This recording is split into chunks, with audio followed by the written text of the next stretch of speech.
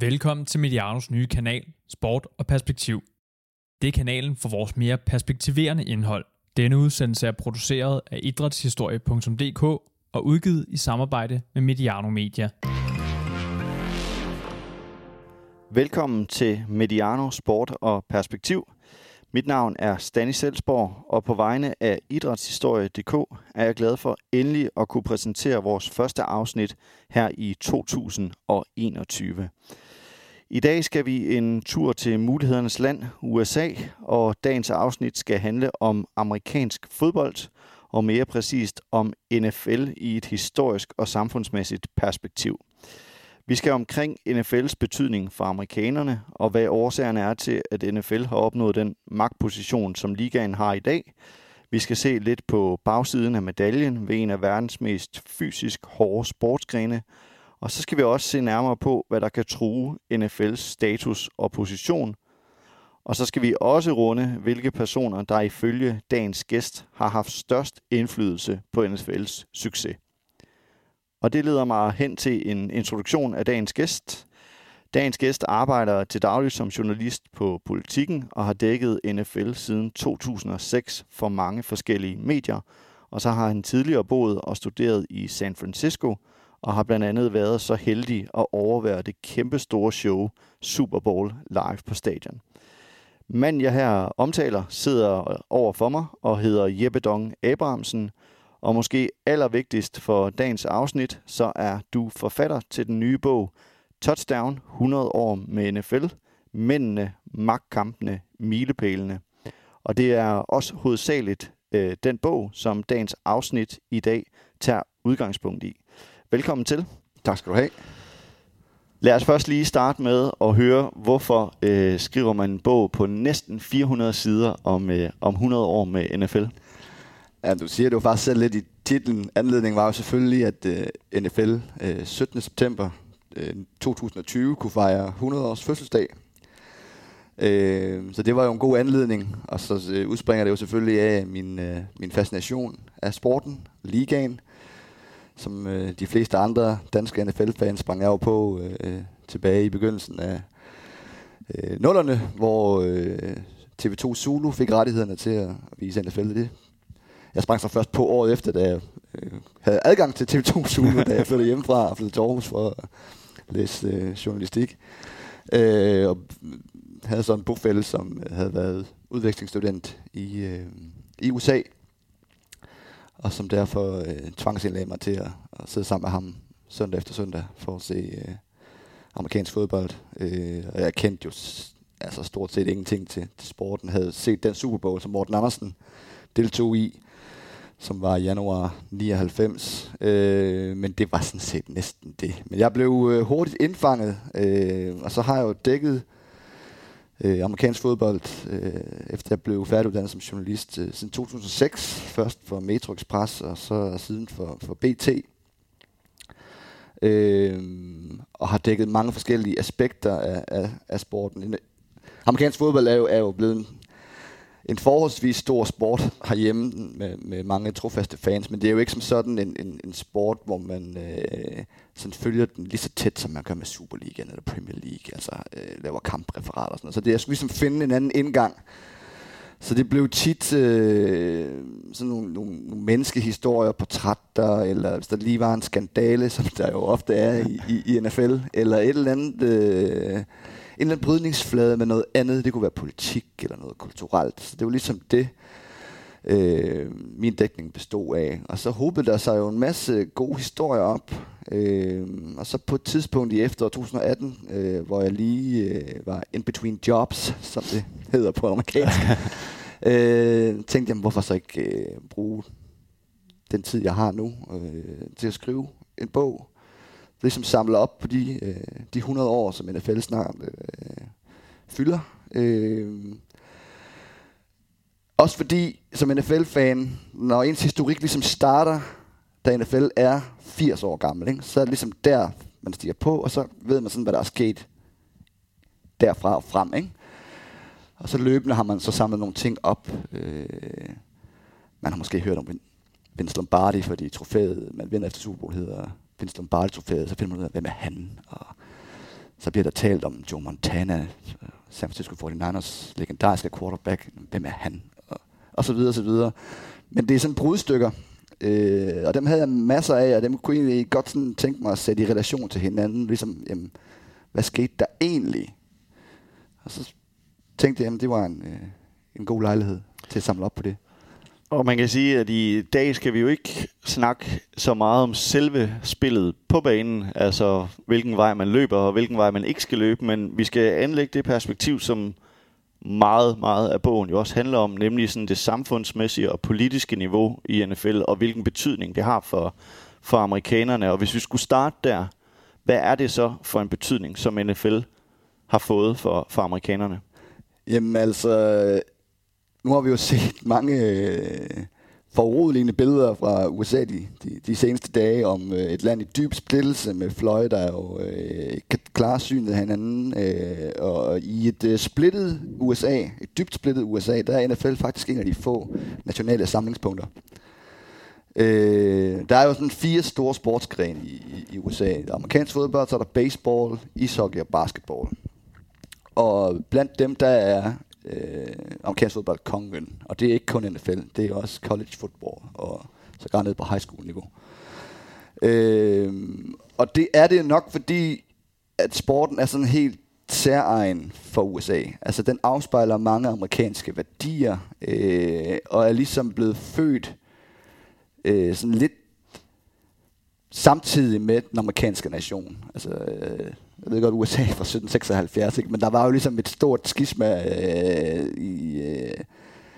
op gennem 1800-tallet omkring slaveriet, som så førte til borgerkrigen i 1860'erne. Og efter det er ligesom der, hvor USA bliver samlet. Og det er også der, amerikansk fodbold opstår som sport. Og man kan simpelthen se i den måde, sporten har udviklet sig, nu taler jeg om selv spillet, at det ligesom også afspejler den måde, som USA har udviklet sig siden borgerkrigens afslutning.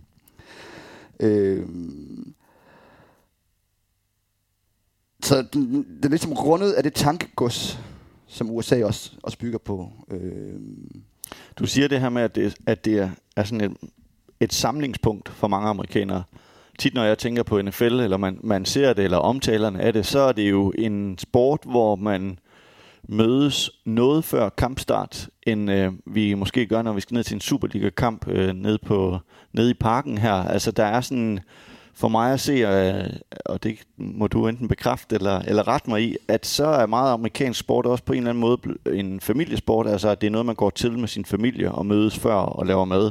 Er NFL også den sport? Altså er det også der, hvor familien ligesom samles, eller hvad mener du med et samlingspunkt? Det er det i allerhøjeste grad. Altså der er jo det begreb, der hedder tailgating, hvor man mødes, som du siger, flere timer før en kamp, og man skal altså huske på, at kampen spiller til klokken 7 dansk tid, ikke?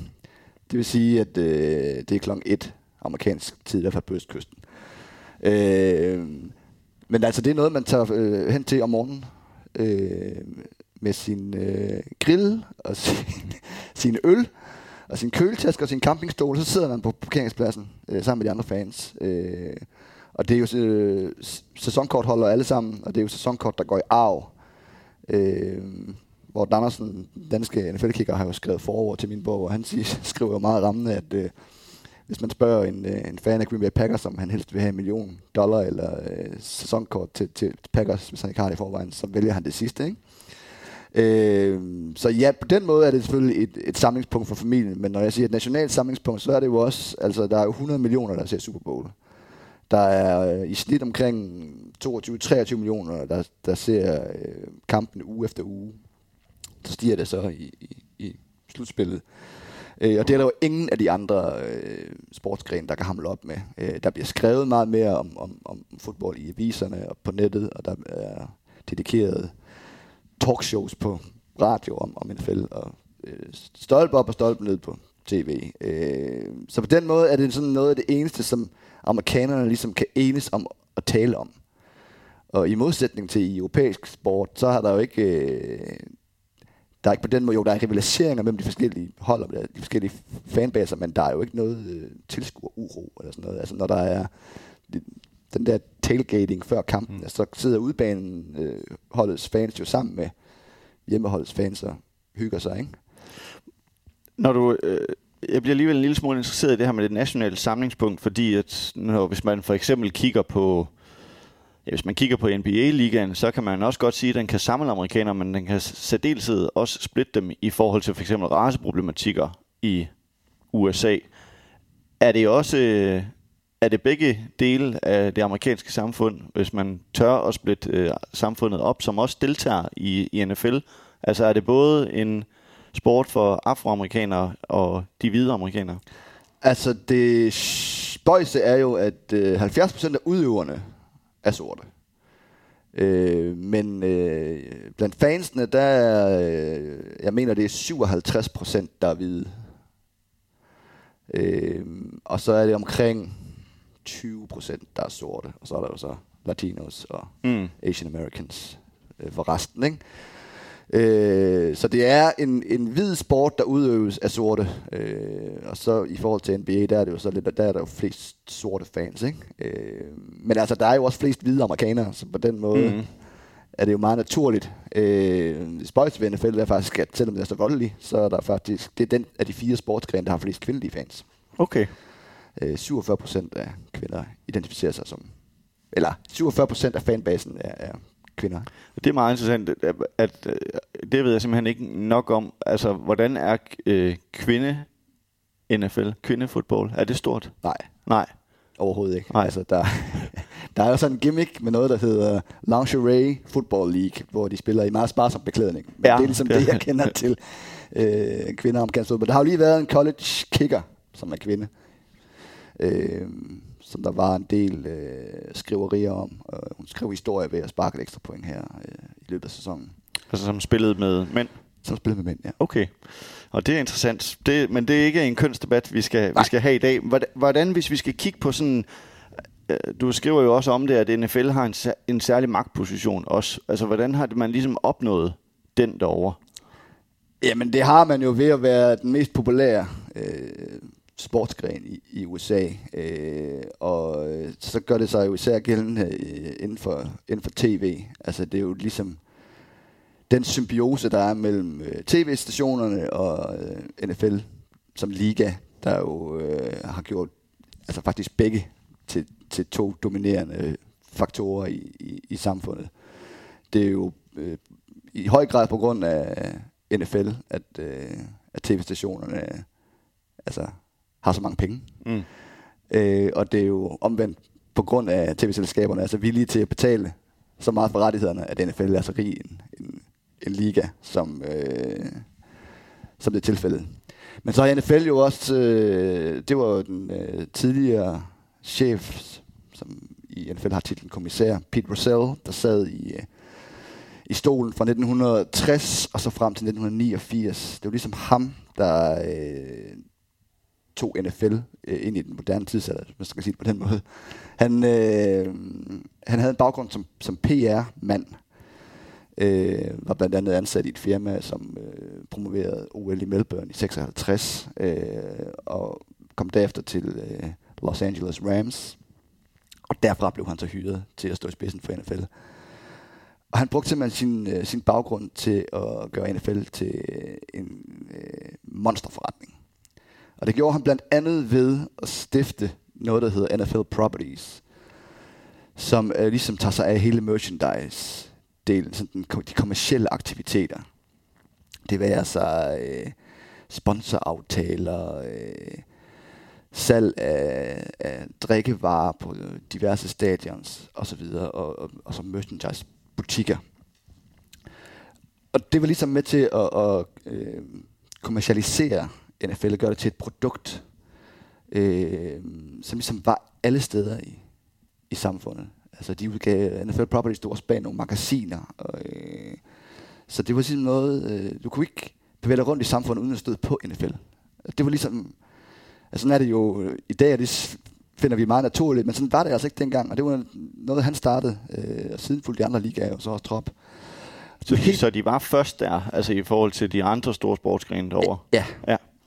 Og sådan har det været med mange ting, jo, at NFL har været først. Den helt store genistreg, og der hvor de faktisk jo selvfølgelig også først, og så vidt jeg ved, sådan er rimelig unikke, det var etableringen af det, der hedder NFL Films, som jo er blevet kaldt for amerikansk virksomhedshistories mest effektive propagandamaskine. Fordi de producerede kampreportager af så høj kvalitet, at NFL blev ligesom glorificeret, og de lagde ikke skjult på, at det her det var propaganda. Det var ikke ligesom når tv-stationerne lavede kampreportager. Det var ikke journalistik, som Steve Sabol, der stod bag NFL Films, sagde, vi er ikke journalister, vi er romantikere. Altså det var ligesom en helt bevidst strategi at glorificere ligaen, og det virkede. Altså NFL Films' reportage blev så sendt på tv, ikke?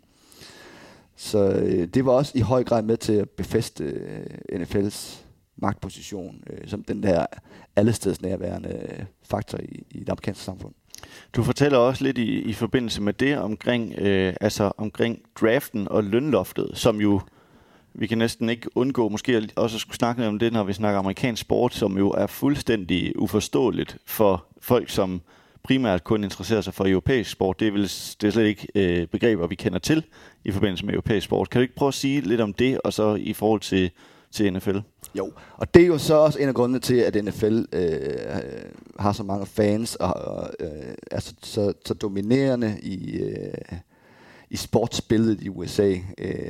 Det er jo, at det var den første liga, der ligesom indførte de her ting med draften, og så det med, at i NFL deler man jo alle indtægter. Og det er jo sådan lidt paradoksalt, at i det mest kapitalistiske samfund i verden, der har man en forretningsmodel i sine sportsligaer, som nærmest kan kaldes socialistiske. Sådan ser de jo selvfølgelig ikke selv på det. De ser det jo som at optimere produktet.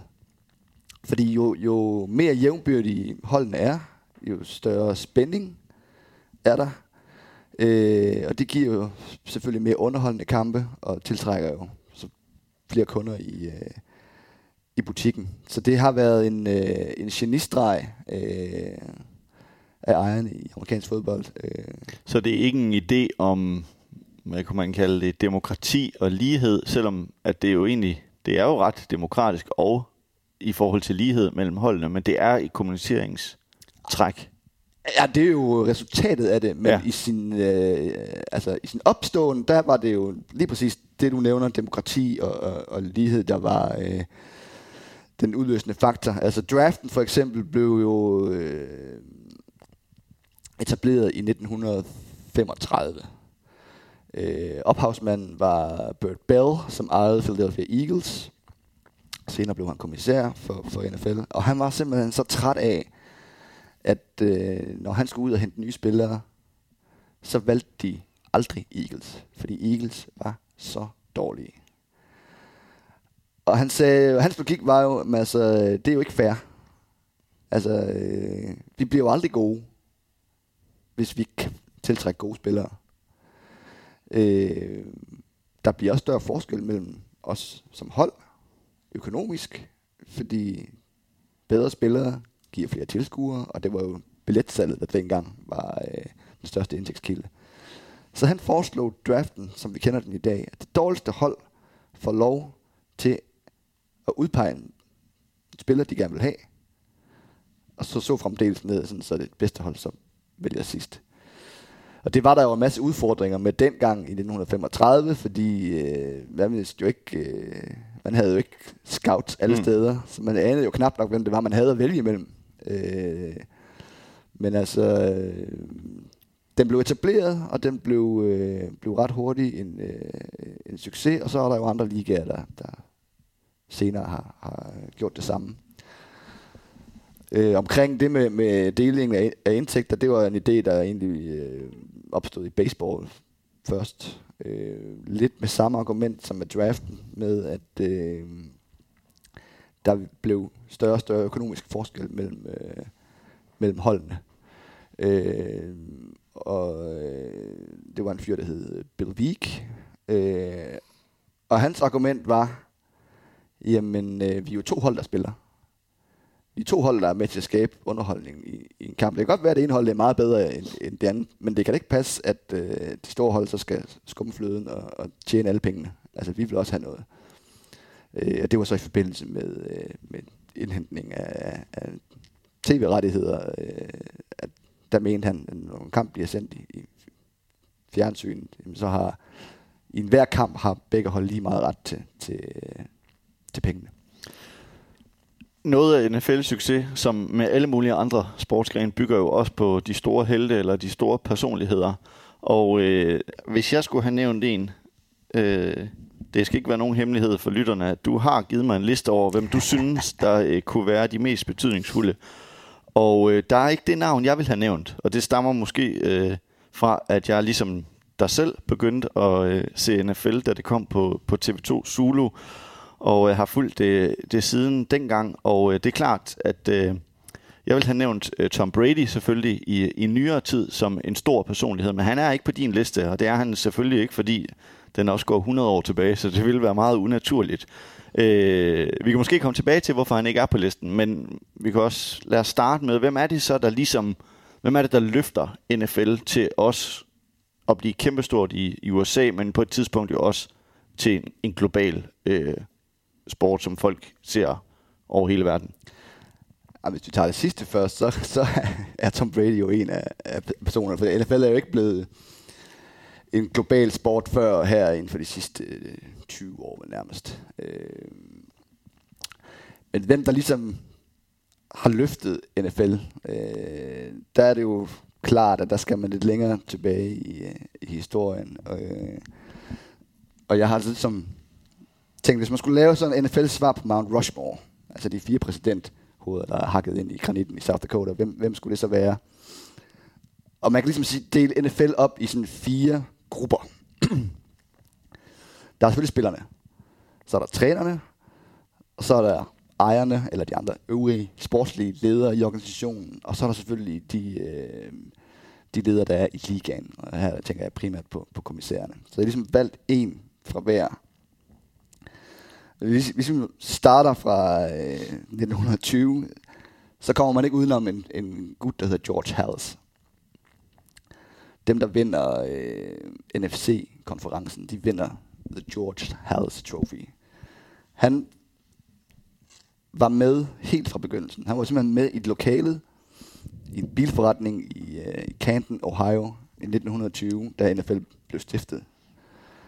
Og det var han i egenskab af, at han var træner for et hold, der hed Decatur Staleys. Decatur er en by, der ligger i Illinois, syd for Chicago, og Staleys var efternavnet på ejeren, som havde sådan en stivelsesfabrik. Og det blev så til Chicago Bears, og han var sådan en enmandshær.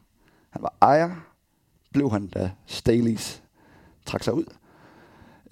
Så var han træner, han var PR-mand, han kridtede banen op på stadion og solgte billetterne i løbet af ugen. Og han har haft en kæmpe betydning for, hvordan NFL har udviklet sig. Både bag kulissen, men han også som træner var han også. Så Bears var jo et dynasti i 30'erne, starten af 40'erne. Og han sad jo som træner indtil, jeg mener det var 1967. De vinder det sidste mesterskab med ham som træner i 63. Og han døde i 1983 som ejer, så han har siddet de første 63 år af ligaens levetid og haft en kæmpe indflydelse. Træk i trådene bag kulissen, var den mest magtfulde ejer, var da Burt Bell ligesom ville indføre draften, der var det George Halas, han ligesom skulle overtale til, at det var en god idé. Det samme, da de indførte det der med at dele indtægterne. Altså, der var han også en, man ligesom skulle have med på vognen. Blandt trænerne, der har jeg altså valgt Paul Brown, og det er fordi, han har haft en kæmpe indflydelse på rigtig, rigtig mange af de andre store trænere, der har været efterfølgende. Bill Belichick har jo kaldt Paul Brown for den person i NFL-historien, han har allerstørst respekt for, som, da han tangerede antallet af sejre, da han kom op på 175, ligesom Paul Brown, der hyldede han ham ved at bære sådan et fedora, sådan en hat, som Paul Brown også var meget kendt for at bære. Paul Brown var træner for Cleveland Browns, da holdet blev stiftet i 1946. Dengang spillede Browns i en konkurrerende liga, der hed AAFC, All American Football Conference, og var alt dominerende. Vandt de 4 mesterskaber, som ligaen nåede at afholde, inden de så blev fusioneret med NFL. Og der blev holdet jo, der blev ligaen ligesom regnet for noget og niks. Burt Bell, der nu var kommissær, han sagde, jamen, vi skal lige sætte de her nye hold på plads. Så nu får Cleveland Browns lov til i allerførste kamp at møde de forsvarende NFL-mestre, som så var Philadelphia Eagles. Og forventningen var, at Eagles ville tørre gulv med Browns, og det kom til at forholde sig lige omvendt. Altså, det var et kæmpe chok for NFL-etablissementet. Men det siger noget om også, altså hvor dygtig en træner Paul Brown var. Han er den eneste træner, der har vundet high school mesterskab, college mesterskab og et mesterskab i NFL. Og han var en opfinder. Altså han opfandt for eksempel den face mask, som spillerne brændte rundt med. Det er noget, han fandt på, fordi hans quarterback, Otto Graham, simpelthen fik smadret fjeset i en kamp mod 49ers. Og tænkte, det kan ikke være rigtigt. Altså, vi skal have noget beskyttelse. Han opfandt mange af de der forskellige spil, altså den rute, som en wide receiver løber, som hedder en comeback-rute. Det var noget, han opfandt. Han opfandt det spil, der hedder draw-spillet, altså hvor en running back får bolden fra quarterbacken og løber, efter at man ligesom har trukket forsvaret lidt frem. Og så han eksperimenterede i 50'erne allerede med at sætte sådan en radiokommunikation ind i hjelmene. Det sagde NFL, så det går simpelthen ikke. Altså så har I en fordel.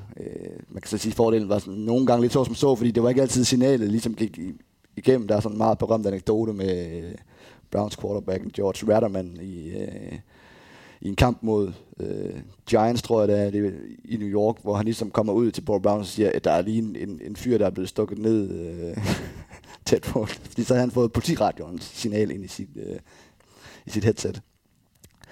Men han var simpelthen forud for sin tid på mange, mange punkter. Han var også, altså det moderne playbook er en Paul Brown opfindelse. Må jeg lige spørge til det med elektronikken og headset, og altså når man ser NFL i dag, så rammer de jo alle sammen rundt. Alle de trænere, der står ude på sidelinjen med headset og mikrofoner, og jeg skal give dig, og det er heldigvis blevet mere og mere moderniseret, så det er ikke længere sådan en walkie-talkie-lignende ting. Men hvad er historien? Det var meget utraditionelt i sport. Altså, hvad er historien der? Hvem er der i de headset? Jamen, altså ude på sidelinjen, der kan du se mange med headsets, men de kommunikerer primært med hinanden. Altså, der er en, der kommunikerer med quarterbacken, og så er der en, der kommunikerer med en spiller på forsvaret.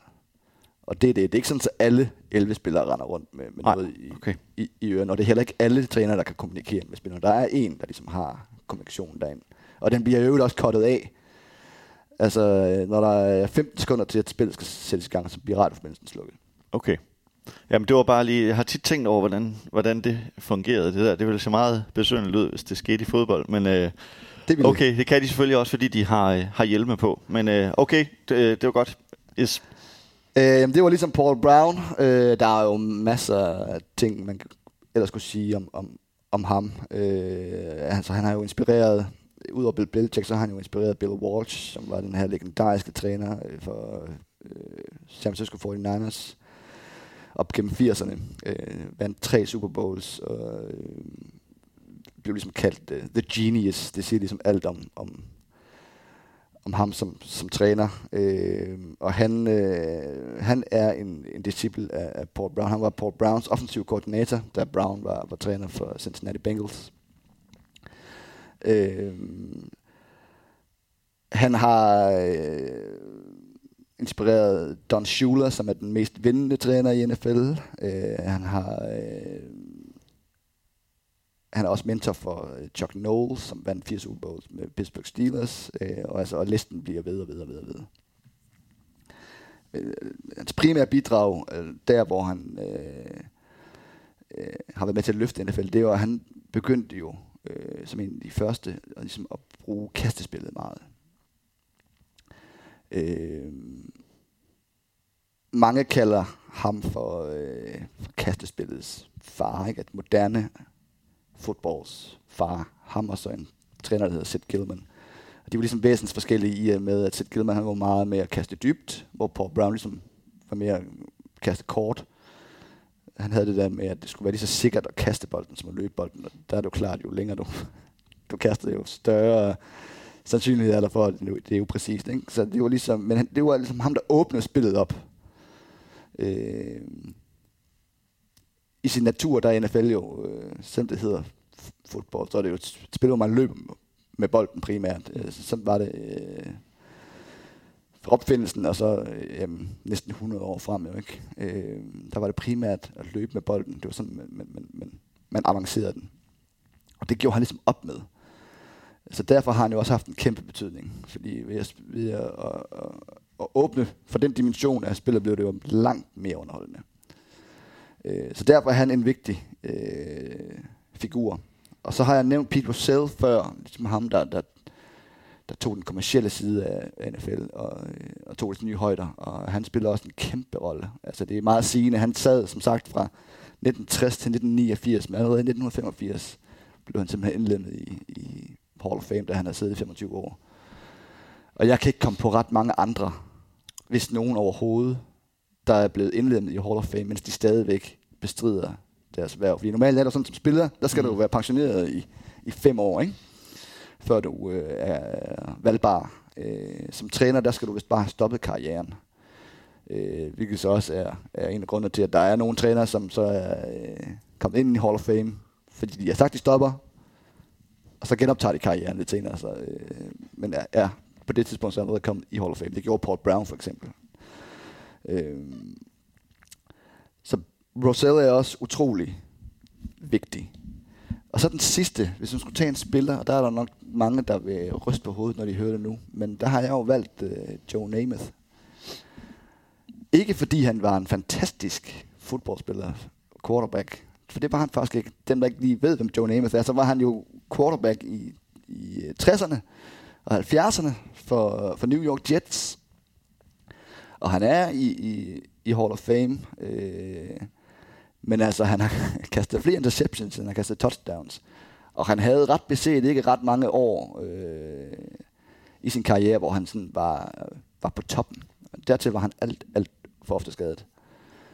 Men grunden til, at jeg har taget ham med, det er, fordi han var simpelthen måske nok NFL's største superstjerne.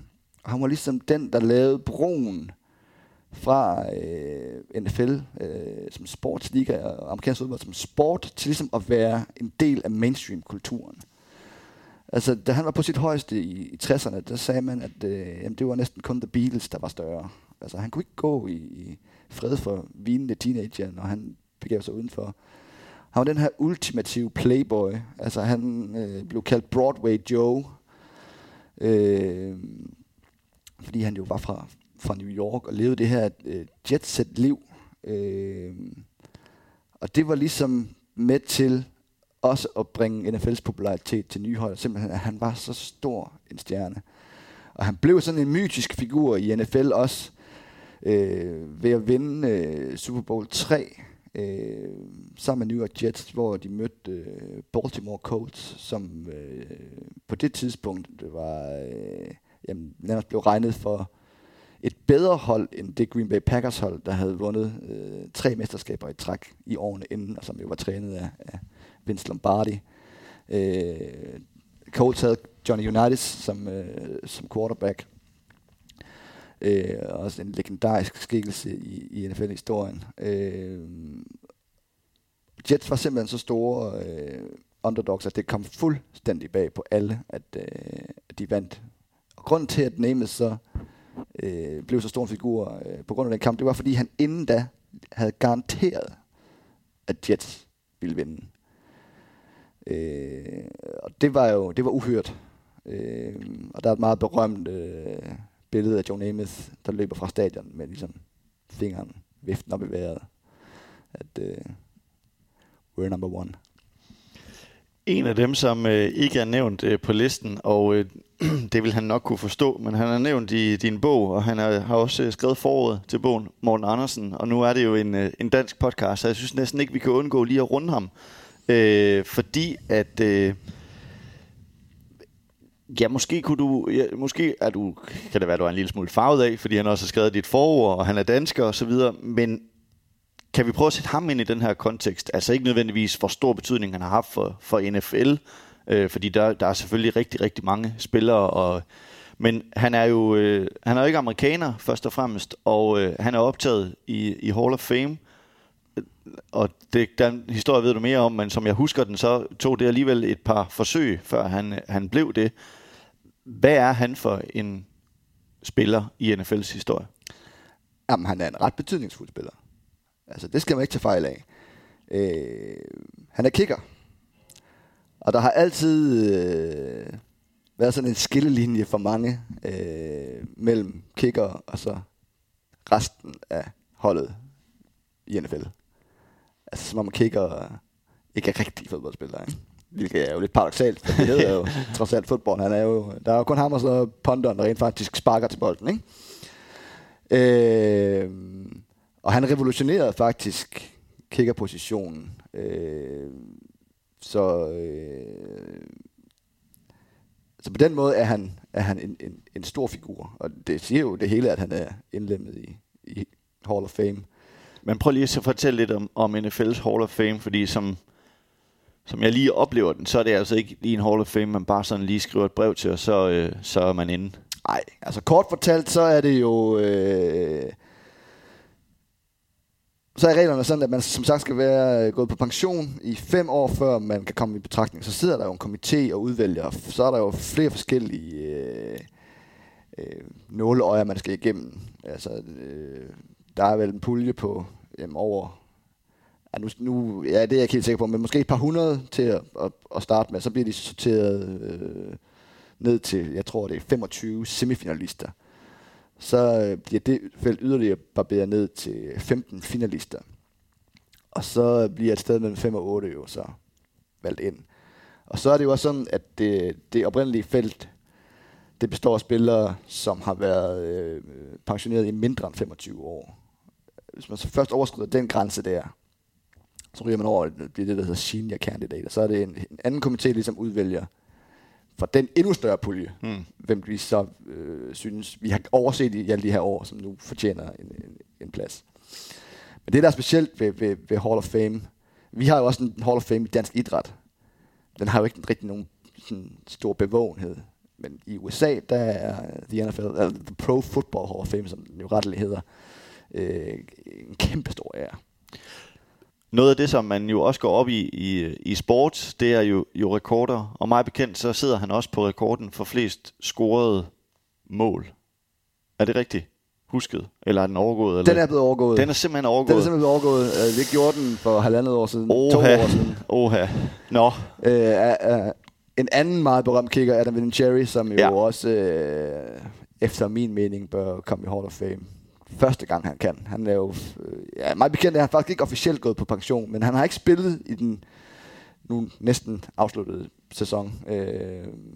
Så han har formentlig spillet sin sidste kamp. Han er jo også ved at være 46, tror jeg. Han har jo afgjort 3 Super Bowls, så han har fortjent.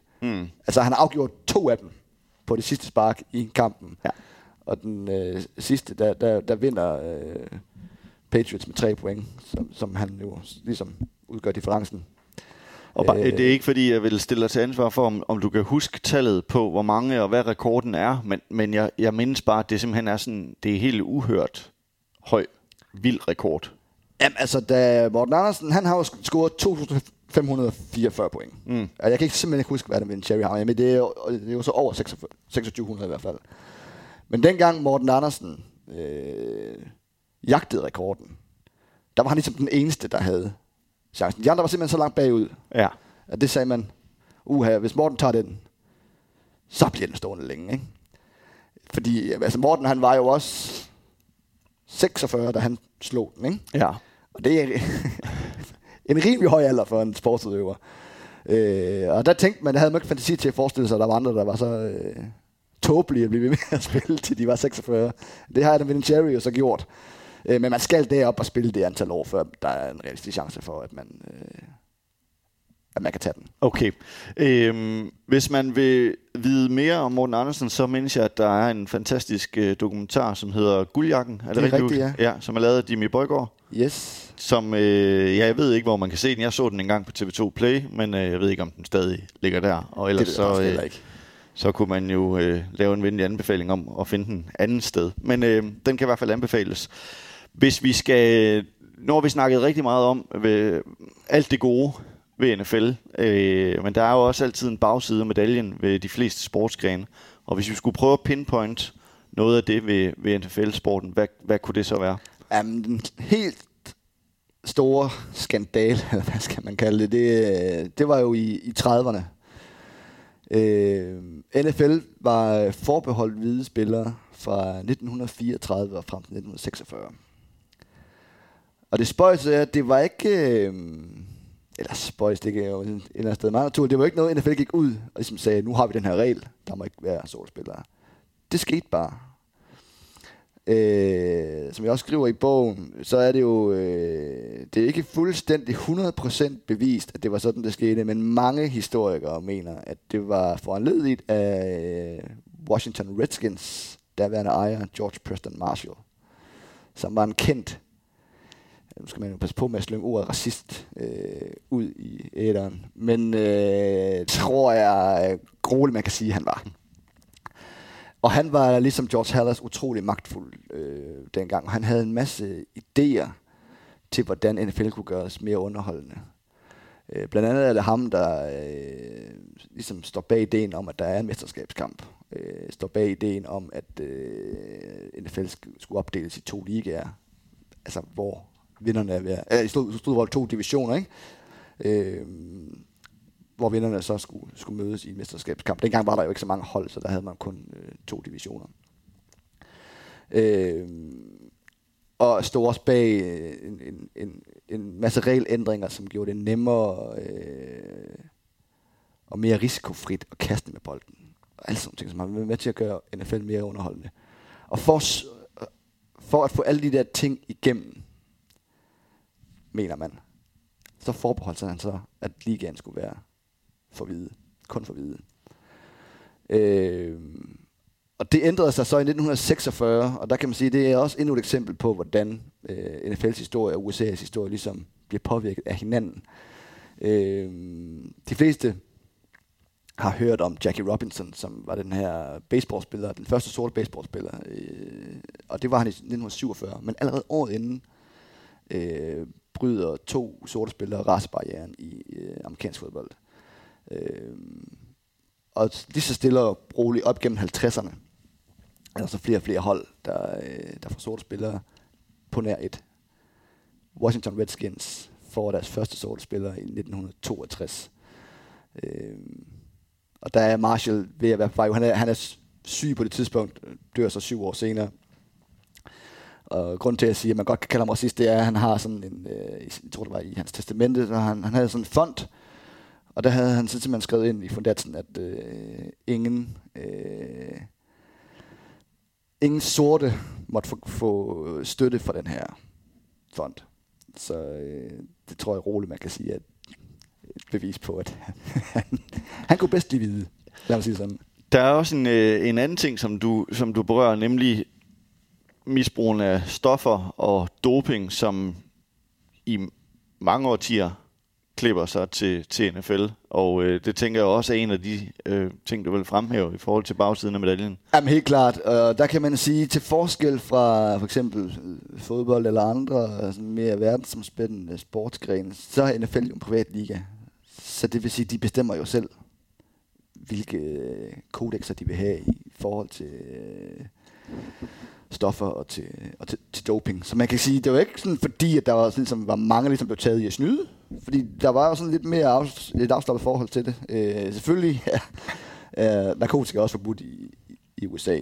Og der var altså op gennem 60'erne, 70'erne og 80'erne især store problemer med misbrug. 49ers vandt mesterskabet for første gang i 1981-sæsonen. Ud af det blå. Det var som med Bill Walsh her. Og så i 82-sæsonen, der spiller de simpelthen så dårligt. Og ingen kunne forstå, hvordan i alverden så godt et hold igen kunne blive så ringe. Og der har Bill Walsh efterfølgende sagt, at det var simpelthen på grund af stoffer. Der var så mange spillere, der var høje hele tiden. Så det var et kæmpe problem. En af de bedste forsvarsspillere nogensinde, hvis ikke den bedste forsvarsspiller nogensinde, Lawrence Taylor fra New York Giants. Den ene af to, der har vundet prisen som MVP.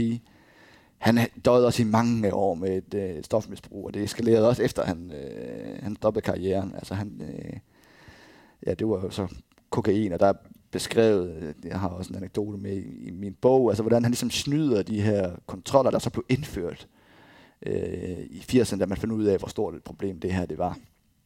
Altså hvor han ligesom ren urin fra en holdkammerat, som han ligesom sprøjtede ned. Han havde ligesom sådan en blød plastflaske med sådan en hætte på, hvor man ligesom så kunne presse det ud. Så selvom han stod ved pissoiret med en dopingkontrollant bag sig, så havde han altså gemt den her flaske ned i bukserne, så han ligesom kunne løfte den ud, og så ned i det her glas, ikke? Ja, der var kæmpe problemer med især kokain, og så var der jo florerede steroiderne jo også hos mange hold. Vi kom ind i NFL i 60'erne via en, der hedder Alvin Roy, som var tidligere landstræner for vægtløfterne, med til at sikre USA nogle medaljer ved OL i 50'erne. Og han havde steroiderne med ende, som han bare stillede i en stor skål i en omklædningsrum, og så kunne man ellers bare spise løs. Og når man ser amerikanske fodboldspillere også i dag, altså, så har mange jo en kropsbygning, hvor man i hvert fald kan få den mistanke, at det nok ikke er havregryn alene, de lever på, men altså det er ikke fordi, jeg sådan tror, at doping egentlig er vanvittigt udbredt. Altså mere udbredt end for eksempel i resten af sportsverdenen. Fordi der er jo sådan nogle mere strikse dopingprotokoller nu, som man skal overholde. Ikke? Men det har været et stort problem tidligere. Hvis du nu hvis den her bog skulle være skrevet om 30 år, hvad er det så ligesom for nogle ting i nutiden, eller de sidste 2 årtier, som vil kunne være det, man vil sige, det var bagsiden eller medaljen, eller det var det, der truede NFL's status og succes? Jamen, det er faktisk noget af det, som sker nu. Altså, de politiske manifestationer, som Colin Kaepernick jo blandt andet har foretaget her, at det er jo så ved at være 5 år siden efterhånden nu, ikke? Det er sådan noget, der kan være med til at polarisere. Og som jo taler ind i den splittelse, som er i USA, og hvor mange jo egentlig har det sådan, at sport ligesom skal være et frirum. Der skal ikke noget politik ind i den sportslige arena. Og det er der kommet med Kaepernick. Det har ikke fået den effekt, som man kunne have troet, altså man talte meget om, da det var på sit allerhøjeste, og det var det jo der i 17, hvor der var 200 spillere, der enten knælede eller stod med knyttet næve, efter Trump ligesom havde bragt emnet øverst på dagsordenen med sin tale i Alabama. Men nu er debatten ligesom fadet lidt ud, men der skal jo ingenting til, før den ligesom plusser op igen. Det, jeg synes, der er meget interessant ved det var jo, at du jo tidligere i udsendelsen også sagde, at NFL jo også havde været gået meget forrest, eller været de første i mange ting i amerikansk sport. Lige her er de med næsten den sport, som er mindst proaktiv i forhold til den debat. Altså, Colin Kaepernick blev jo totalt fordømt af sportsautoriteterne, hvor vi jo i modsætning i NBA har set en meget aktiv, både flere atleter aktive på det her område i mange år, og vi har sådan set heller ikke set ligaen på samme måde jo simpelthen udskamme atleter, som Colin Kaepernick blev. Hvad tænker du om det? Altså, flytter ligaen sig overhovedet på det her område, eller er de stadig... Jeg vil ikke sige, at de flytter sig, de bliver flyttet. Ja. Altså, det er jo udefra kommende pres, der ligesom sørger for, at der trods alt er en lille bevægelse. Men det er jo fuldstændig korrekt. Altså, NFL er jo, og det skyldes jo, at de har så stor magt, eller sidder i den position, de gør. Så vil man jo gerne beholde den magt. Det vil sige, at NFL er blevet en meget konservativ organisation. Og det spiller selvfølgelig også en rolle, at ejerne er hvide og republikanere. Og det spiller også en kæmpe rolle, at fanbasen er meget hvid. Så når vi så har at gøre med et racespørgsmål, så resonerer det jo langt mere med de sorte NBA-fans. Hvor der er også ejere, der er sorte i NBA. Så det er jo en kæmpe forskel. Noget andet, der også truer NFL's eksistens, måske så meget sagt, men som har spillet en rolle de sidste 20 år, det er jo hele den der debat om hovedskader. Og det er jo, altså det er en trussel. Jeg tror ikke, den kan ligesom true NFL på eksistensen, men den kan i hvert fald gøre skade. Altså, man ser det allerede så småt, at der er færre børn, der ligesom spiller tackle football. Så spiller de flag football i stedet for. Der er jo mindre fysisk kontakt, fordi der må man ikke tackle. Der skal man i stedet for hive sådan et flag af modstandere, som sidder fast i buksekanten. Der er navnet. Og der er jo, man er jo meget bekymret for de der mødre, der synes, at fodbold er for farligt. Og det er jo også en ting, der ligesom har været en skamplet på NFL de seneste, og der skal vi faktisk helt tilbage til fra 80'erne og så frem. Den her modstand, man faktisk aktivt udøvede mod dem, der påpegede, at der var et problem. I lang tid nægtede NFL jo, at der var en sammenhæng mellem hovedskader og fodbold. Og det var ikke særlig klædeligt. Altså, når man tænker på, hvor mange af de her koryfæer, der har jo simpelthen har fået et liv efterfølgende, som jo næsten ikke har været værd at leve. Der er jo også mange af dem, der har begået selvmord. Altså, de har jo simpelthen haft så mange problemer. Og det er jo den her sygdom, som hedder CTE. Som jo gør, at de får problemer med paranoia, med hukommelsessvigt, med angst, aggressiv adfærd. Ja. Og hvordan reagerer ligaen på det? Altså, tager man det seriøst nu om dagen, eller du? Ja, både og. Altså, man er dog kommet så langt nu, at man anerkender, at der er en sammenhæng. Eller man kan i hvert fald ikke længere afvise, at der er en sammenhæng. Og så blev der indgået et forlig for nogle år siden, som sikrede spillerne en anselig sum penge, som ligesom kunne gå til, der er jo så mange helbredsproblemer efterfølgende, som kan gå til at afhjælpe det, ikke? Også fremtidige spillere. Og så gør man jo alt muligt, hvad man kan for at sikre, at spillet er mindre farligt. Ja. Altså, der bliver også forsket i nogle bedre hjelme, reglerne bliver lavet om, så tacklinger med hovedet og i hovedregionen jo straffes hårdt. Man kan simpelthen blive smidt ud nu, hvis man tackler forkert, ikke? Ja. Så de er fra NFL-ledelsens side mere proaktive nu, end de har været, men der er lang vej nu.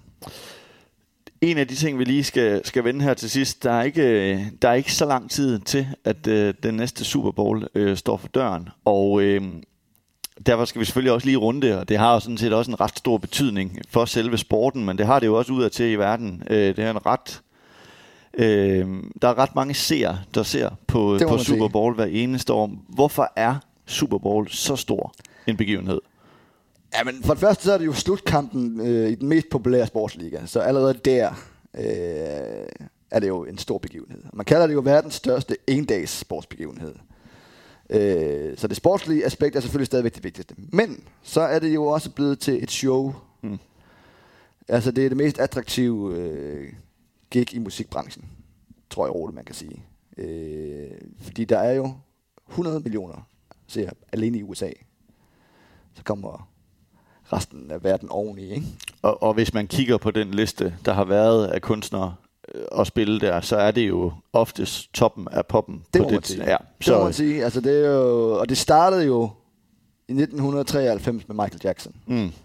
Altså, og før det var NFL-pauseshowet, altså røv og nøgler. Okay, og det var interessant. Det var jo, altså Disney-kavalkader og march-orkestre og sådan en organisation, der hedder Up With People. Der findes ikke rigtig nogen dansk pendant, men det var sådan en kulturudvekslingsorganisation, som igennem sang og underholdning ligesom skulle promovere amerikansk kultur ud i verden ved at turnere. Og, sådan. Og de lavede, tror jeg var 4 optrædener i Super Bowls. Og selv Pete Rozelle sagde sidst, nu gider jeg simpelthen ikke se det mere. Altså. Og i 92 var der sådan, der var det så mange, der sappede væk fra pauseshowet, at den ligesom sagde, at vi er nødt til at gøre noget andet. Og den største stjerne dengang, det var Michael Jackson. Så de gik simpelthen efter at få den største af dem alle sammen. Og han sagde ja, og leverede så et show, som er gået over i tv-historien. Fordi det var man havde slet ikke set noget lignende. Og så siden da er der jo så KFA efter KFA, der har stået på scenen, og der har så, det har så også givet anledning til nogle af de største skandaler. Da hans lillesøster i 2004 jo ligesom viste noget, hun ikke skulle vise. Og så havde vi jo Nipplegate, som er jo min favoritgate af alle gates i USA. Så musikshowet er også en stor del af forklaringen på, at Super Bowl er så stor en begivenhed. Og så er det sidste element, det er jo reklamerne. Altså, der er lige så mange, der tuner ind for at se reklamerne, som for at se kampen. Og der bliver jo brugt, jeg ved ikke hvor mange penge, milliarder, vil jeg nærmest våge påstå på de reklamer. Og hvorfor er det hvorfor? Altså det er fordi det er første gang man kan se nogle reklamer. Nogle gange er det trailer for film, som er aller første gang at de bliver set. Produkter der bliver lanceret der. Ja, okay. Og så har der også været nogle politiske statements. Der er jo altså ved 4 år er der præsidentvalg, så der er jo også der får den ekstra gas, ikke? Ja. Så er det i virkeligheden et sammensurium af både sportens popularitet, selvfølgelig formentlig også først og fremmest, men man har simpelthen formået at skaffe andre målgrupper, altså blandt andet ved dygtige kunstnere og så reklamespots. Ja. Og nu står den jo her om ikke så længe. Du er mere NFL, men så vidt jeg husker, er det 7. februar. Er det rigtigt? Ja, det er korrekt. Og nu kan vi jo godt lege lidt spot om, men vi kan også sige, hvem håber du på kommer dertil og løfter trofæet? Jeg holder jo med San Francisco 49ers, og dem bliver det jo ikke. Nej. For de er allerede røget ud. Det gør så, at jeg kan slappe lidt mere af i år, når jeg ser Super Bowl. Jeg kunne sidste år, hvor 49ers jo tabte til Kansas City Chiefs. Og dem, der ikke kan se det, den sidder stadig lidt i dig, kan jeg se. Det gør den. Ja. San Francisco 49ers har været Super Bowl 2 gange i de 20 år, jeg har fulgt sport, og de har tabt dem begge. Inden da havde San Francisco aldrig nogensinde tabt en Super Bowl. Så kan 49ers fans så takke mig senere. Men altså, jeg tror, nu kan man jo hurtigt komme til at lyde dum, fordi der er jo kampe her næste runde i slutspillet spilles jo i weekenden, og den her udsendelse bliver først spillet efter, så nu kan jeg jo komme til at sige nogle hold, som allerede kan være klart. ud, ikke? Det er klart, vi optager den 15. januar, Men altså, et meget godt bud er jo, at den står mellem Kansas City Chiefs, de forsvarende mestre, og så Green Bay Packers. Det er i hvert fald det bedste hold i henholdsvis AFC-konferencen og NFC-konferencen. Så det er i hvert fald mit bud, og det var der også inden sæsonen, så derfor så synes jeg jo ligesom, jeg bør holde fast i det. Det lader vi så lade de sidste ord være for i dag. Jeppe, tak fordi du gad at komme og fortælle om NFL's historie og de mange aspekter, der er i den. Tak for og tak til jer, som lyttede med hele vejen. Og husk at holde øje med kanalen og abonnere på den. Der er udsendelser på vej i jeres feed. Vi høres ved. Denne udsendelse er produceret af idrætshistorie.dk og udgivet i samarbejde med Mediano Media.